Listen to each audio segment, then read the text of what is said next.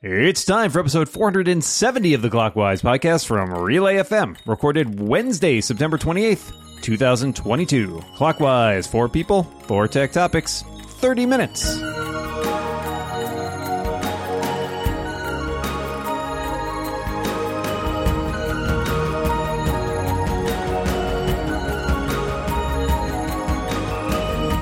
Welcome back to Clockwise, the only tech podcast with built-in automatic noise cancellation. That's because of the 30-minute limit. We cut out all the noise. I am one of your hosts, Micah Sargent, and I am joined across the internet by my good pal, my dungeon buddy. It's Dan Morin. How you doing, Dan? I'm doing okay, Micah. I didn't realize that they played us off after 30 minutes. The orchestra starts swelling, and we have to... There's a big I never hook. finish my speeches. Yeah. Well, let us get into the show so that we don't get confronted with that playoff music. To my left is the co-host of the absolutely fabulous, absolutely crushed podcast, as well as... somebody who's important at Lickability. It is Matthew Bischoff. Welcome back to the show, Matthew. Oh, it's always so good to be here. And to my left this week, it's the executive director of Rebellion Pack and a Porsche and pinball enthusiast. It's Brianna Wu. Welcome back, Bri. I think I'm gonna try very hard, but I think I can make episode 470 the worst episode of Clockwise ever. No! I believe I can do it. I'm gonna reach inside myself, and I believe I can. This is the first time I think anybody has attempted it, so it's never before been attempted, but now we'll see. We'll see what happens. It's a brave new frontier.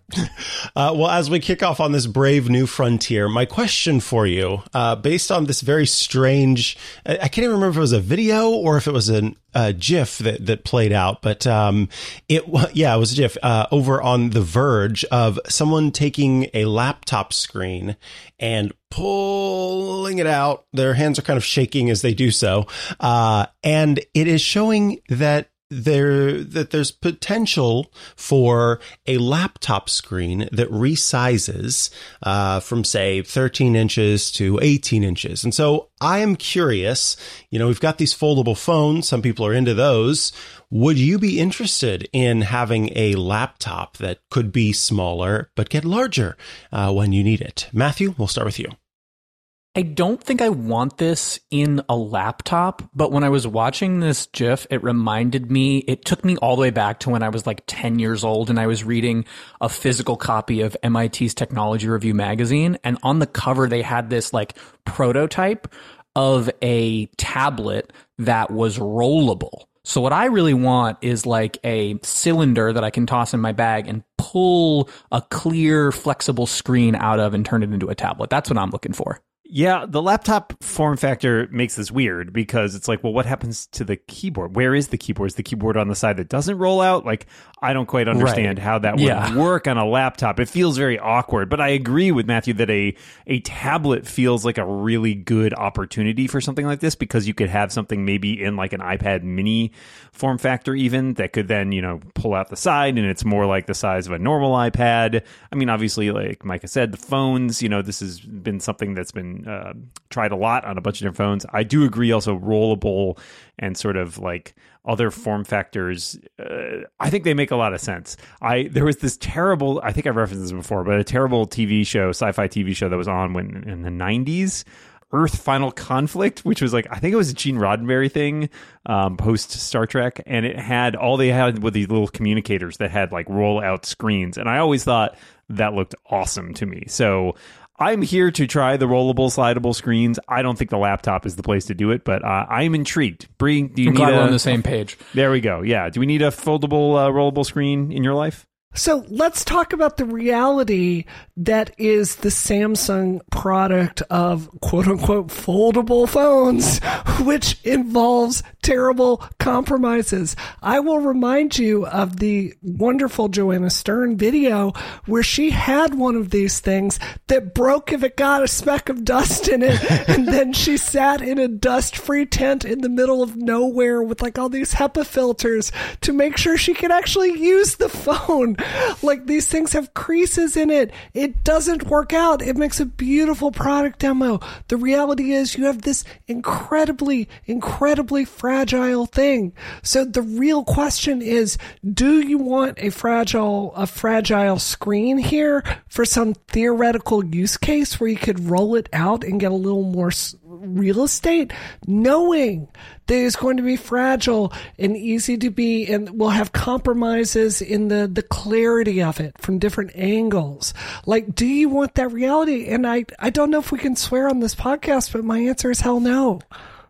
So that's how I feel. Fair enough. I agree with you. I think that every time I see one of these, it's always some compromise that needs to be made to make it possible. And for me, it is not a compromise that I'm willing to make for what is potentially something better. I agree, too, that this makes more sense as sort of a laptop form factor. Again, probably not one I would use because, as I always say, whenever we talk about stuff like this, I do want that future where I can just have a screen anywhere I want it and not be kind of tied to a physical manifestation of some sort. So, yeah, that's what I want. I want it.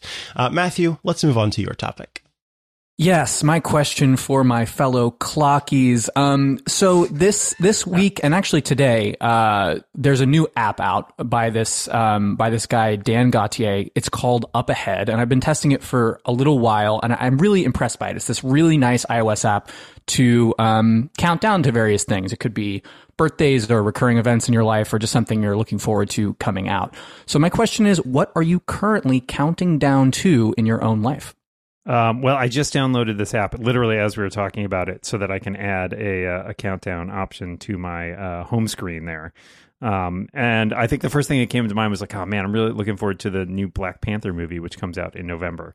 So I'm going to put a little countdown widget on there. I mean, I'm looking forward to other things in my life. Like I'm looking forward to my kids sleeping through the night, but I don't know when that will be, so I can't really do a countdown to it. Believe me, true. It's true. I have ones like that too. I would. But yeah, I mean, that's cool. I find I am someone who often anticipates things like way in advance, oftentimes movies or new TV shows or books that are coming out that I really want to read. And so I do like the idea of being able to have like a little widget that I can say, oh yeah, I'm looking forward to that thing. And like, it is, especially right now in a time where I feel like there's a lot of uncertainty in the world. It's nice to have something to look forward to that's positive. So yeah, I definitely appreciate this. And well, man, I could have used this when I was when my last book was coming out. That would have been something to look forward to. But I don't know when the next book's coming out. So again, I can't really put that in there. No countdowns in your life. No countdowns. They're very vague, my countdowns. Bree, what about you? What are you looking forward to? So the pinball world works very similar to the Ferrari world. Like, I don't know if you know this, but you can't just go to the Ferrari dealership and go, oh, hello, I would like a Ferrari. Like, they have to know you. And you have to work your way up to being like a trusted enough client to get on the list to go buy a new Ferrari. So the pinball world is very similar to that when Stern brings out new games, you can't just go and say, oh, I want the limited edition of this game. Like, you have to be a trusted person with like a big enough social media footprint and like have bought enough pinball machines to kind of be known by the distributors and all of that. So Stern announced 007 Pinball, which is it's a pinball game based on the Sean Connery era movies, and I was so thrilled that I'm now big enough in the pinball world that I'm able to get the LE edition for that. So that's going to be like 2 or 3 months from now, and I am hyper psyched about that. I cannot wait to cover it. That's exciting. You can come over and play, Dan. All right, I'll put that on my list. When you're overloaded, that'll be an opportunity. Well, when your kid is napping. Yeah, there we go. Yeah, countdown to the next step. As for me, probably vacation time that I have coming up would be a good countdown. I am looking forward to that. I have used this in the past, or apps similar to this in the past as a means of counting down. Remember when we used to go to concerts and stuff like that regularly?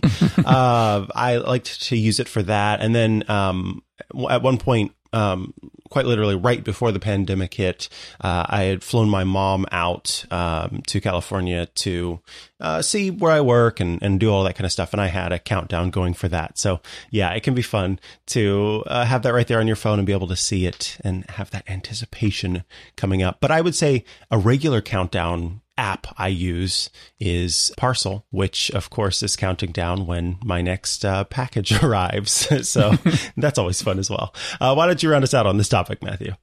Yeah, I have a lot of stuff in here. I've got anniversaries and birthdays, and so I've loaded it up with a bunch of different things. But I think the thing that I'm most excited about is also some vacation. I haven't traveled that much this year, and so I have a whole bunch of time left to take off at the end of the year. So I'm counting down to December 9th, which is when my end-of-year vacation begins. All right. Well, with that, we have reached halftime, and that means I get to tell you about Rogue Amoeba, who are bringing you this episode of Clockwise. Thank you, Rogue Amoeba. Rogue Amoeba Software is celebrating their 20th anniversary. That means how many? Yes, 2 full decades making amazing audio apps for the Mac. If you're a podcaster like us, if you're a musician, or just someone who just listens to audio on their Mac, well, Rogue Amoeba can make your life better. Whatever you want to do with your audio, it's a very good bet. They've got a tool to help you. With Audio Hijack, you can record any audio, like this very podcast. Loopback, incredible program, gives you extremely powerful audio routing without needing cables or mixers. And SoundSource is the sound control that frankly should be built into macOS.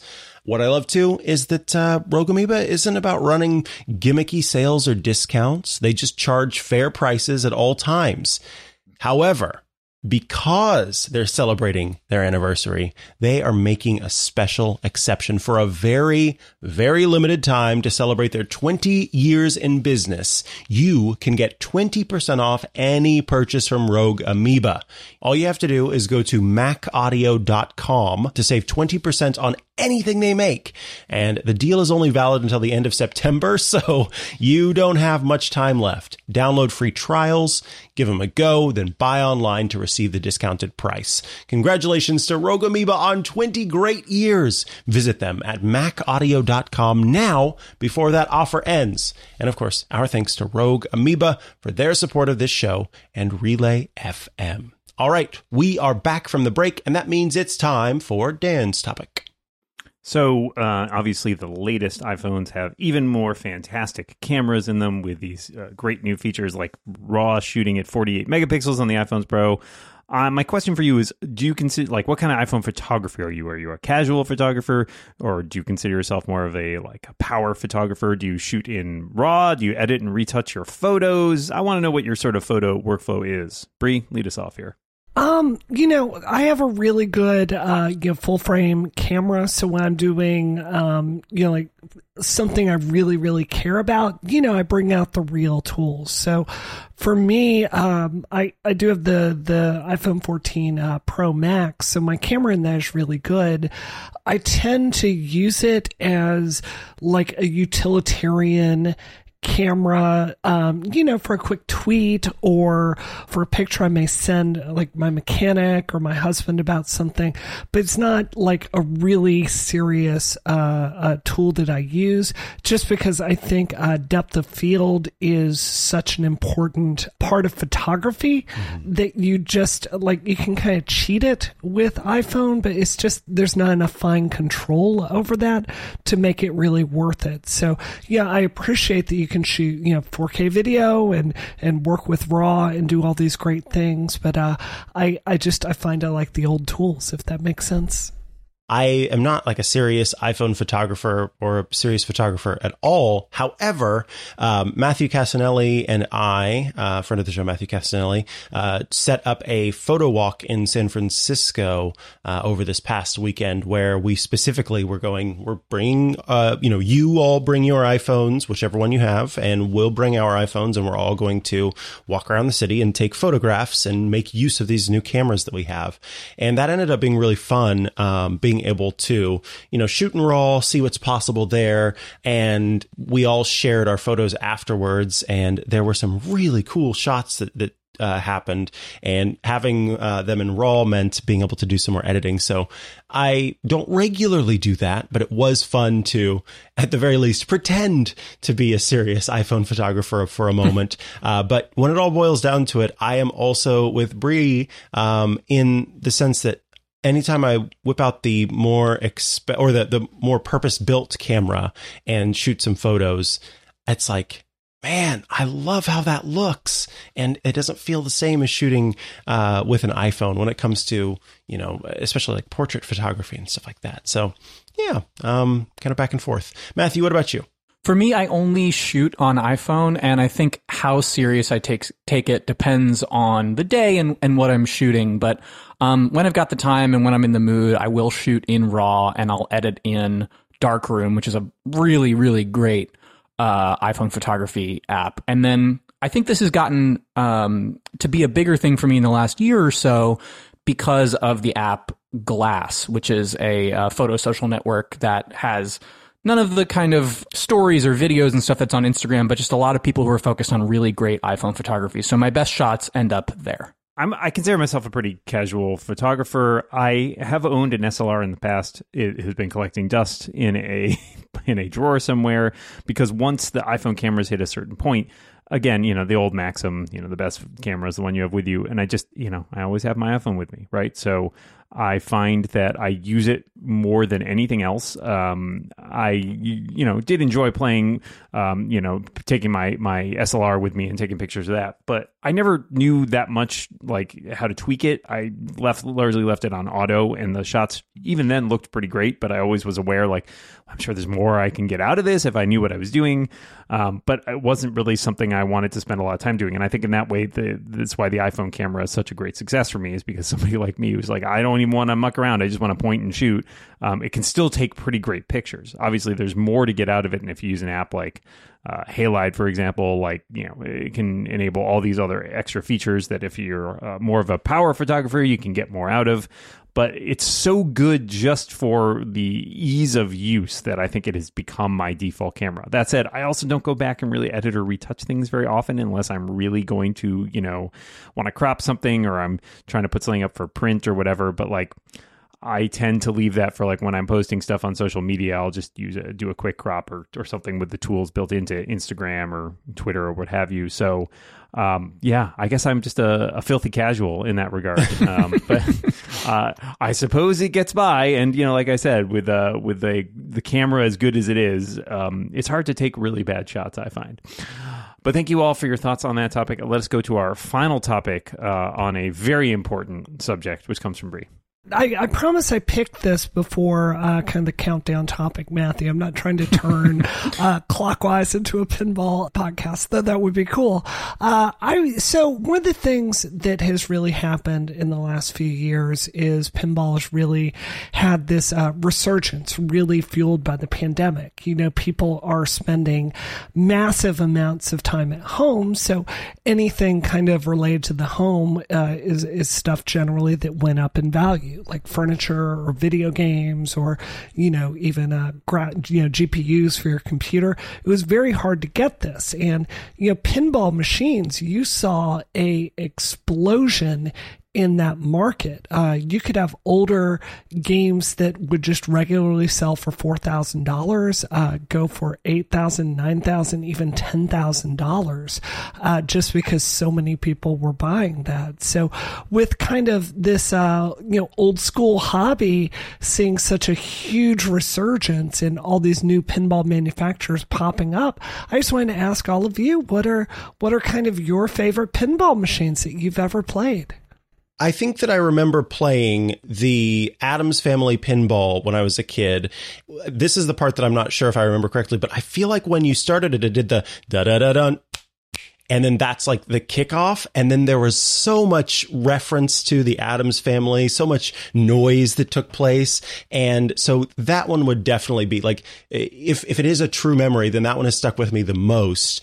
But as far as like, and interest in this hobby, way back in college, I was diagnosed with ADHD. And as I was reading this question this morning, I thought, this is such a great mixture of sort of stimulation and also concentration. And one thing that has been proven to help someone with ADHD is working on hand-eye coordination because of the parts of the brain that it strengthens. So like all of this coming together explains why I have in the past really enjoyed phone versions of pinball. And there's this, I think it's called Wizards Pinball or Pinball Wizards or something like that that's in the Apple Arcade store. And I played that all the time. And what is fascinating to me is that despite the fact that pinball can be incredibly frustrating for me, I will continue to play it, which is unlike other situations where, especially with games, if I get frustrated enough, then it's like, okay, I got to put that away for a while. But pinball, it's like, oh, got to get back in it. Got to get back in it. Got to get back in it. So I could totally understand why folks are super into pinball. And yeah, I remember playing Addams Family pinball for sure. Matthew, tell us about yours. This is Indiana Jones, The Pinball Adventure, which came out in August of 1993. I have so many memories of being at Chuck E. Cheese playing this game as a kid. There's the incredible soundtrack from Indiana Jones is in there. There's this beautiful old school like orange LCD screen. There's these rails. The balls become the boulder from Indiana Jones. So there's just so much in this game to love, and it is for sale, refurbished for $15,000, but I don't think I have the space or the budget for it at the moment. There's a redo of that game that just came out on like every single platform in Pinball FX 3 that you can buy for like $10. It's a great recreation of that game. Yeah. So I do enjoy pinball, but I'm not like a pinball like purist. Like I enjoy going and playing pinball, but I don't know that I necessarily have favorite tables to play on. I've been to a couple, like I went to a pinball museum in like on a cross-country trip 20 years ago, and we happened to be going through Kansas, and in Salinas, Kansas, there was like a pinball museum that we discovered, which was my friend who I was with is a big pinball fan. And then locally, there is a quote-unquote secret bar in Cambridge that has a bunch of pinball tables in it. It's an arcade, but it's also a bar, and they have a bunch of good pinball tables there. But I'm going to pick my best friend from high school's his favorite pinball table, the one that he and his wife were like, just talk about like when we get married, we'll get this, and that is Medieval Madness. Which is an excellent pinball game where I believe it's got like castles in there essentially and everything, and you can, I don't know, I am not, again, not the biggest pinball person myself, but I have played many a pinball game, enjoyed that one. But it does have a castle in it with like a little drawbridge and stuff like that. So that's the one that I would pick. So for me, like we have 8 machines in our house, and I love all of them in different ways.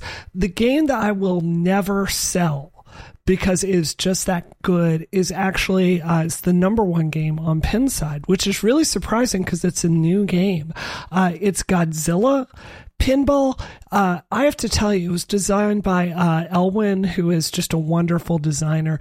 This game is like from the Toho era of Godzilla, and it's based on all those old movies. So as you play it, you get clips of like, Ebera and, Mechagodzilla shows up, and it's all these wonderful kaiju battles. The sound design is amazing. The table flow is great. And you really feel like you're just a monster hammering on everything in the game and participating in these kaiju battles. It is an adrenaline rush every single time you play it. People don't appreciate this, but pinball games are really roguelikes, like as far as game design, because you have a set limited number of lives. It's game over at the end, but you get more powerful the longer you play. So it's just an extremely good game, and it's out on many locations. I would recommend people go play it.